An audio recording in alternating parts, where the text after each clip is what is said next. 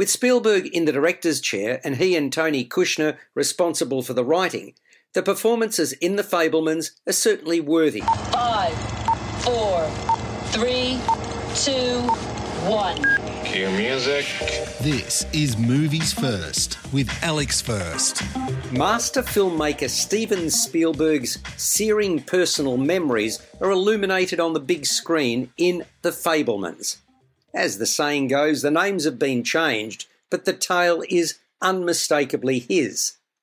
One of 4 children, Sammy Fableman, played by Gabriel Labelle and Matteo Zorian, the latter being the younger Sammy, moved several times with his family in his formative years.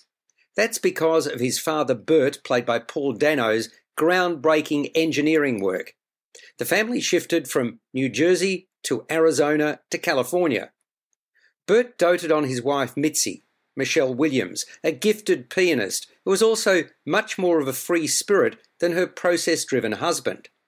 Also living with them was Bert's best friend and fellow boffin Benny Louie, Seth Rogen.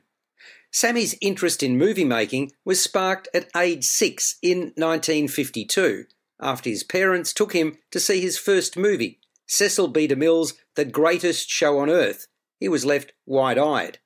It was trying to replicate the train crash in that film that saw him pick up a movie camera for the first time. Thereafter, filming quickly became an obsession. Sammy also noticed a changing dynamic in the family structure, which becomes a pivot point in the movie. Although his father wanted Sammy to pursue a solid profession, the latter had other ideas. So there you have it, how Sammy Fableman, aka Steven Spielberg, got into the business of making movies. With Spielberg in the director's chair and he and Tony Kushner responsible for the writing, the performances in The Fablemans are certainly worthy. Michelle Williams strikes many of the right notes in her portrayal of Mitzi, a wife, mother and woman who has an itch she needs to scratch.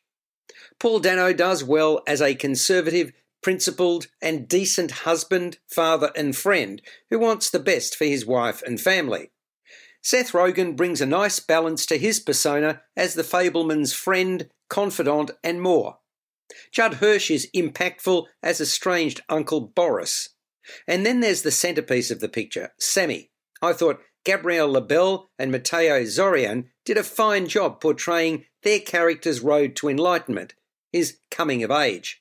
Still, while engaging to a point, I felt The Fablemans outwore its welcome. It struggled to justify its 2.5-hour running time.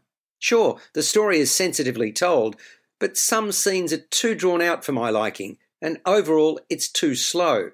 I was also conscious the film was milking emotion, rather than that occurring more naturally. In short, I simply didn't find the movie as compelling as I wanted it to be. That's not to suggest that it isn't a decent film. It is, but I wouldn't call it outstanding either. I left the cinema a tad disappointed. It scores a 7.5 out of 10. You've been listening to Movies First with Alex First. Available at Apple Podcasts, Google Podcasts, Spotify, iHeartRadio, or your favourite podcast player. You can also stream on demand at Bytes.com. This has been another quality podcast production from Bytes.com.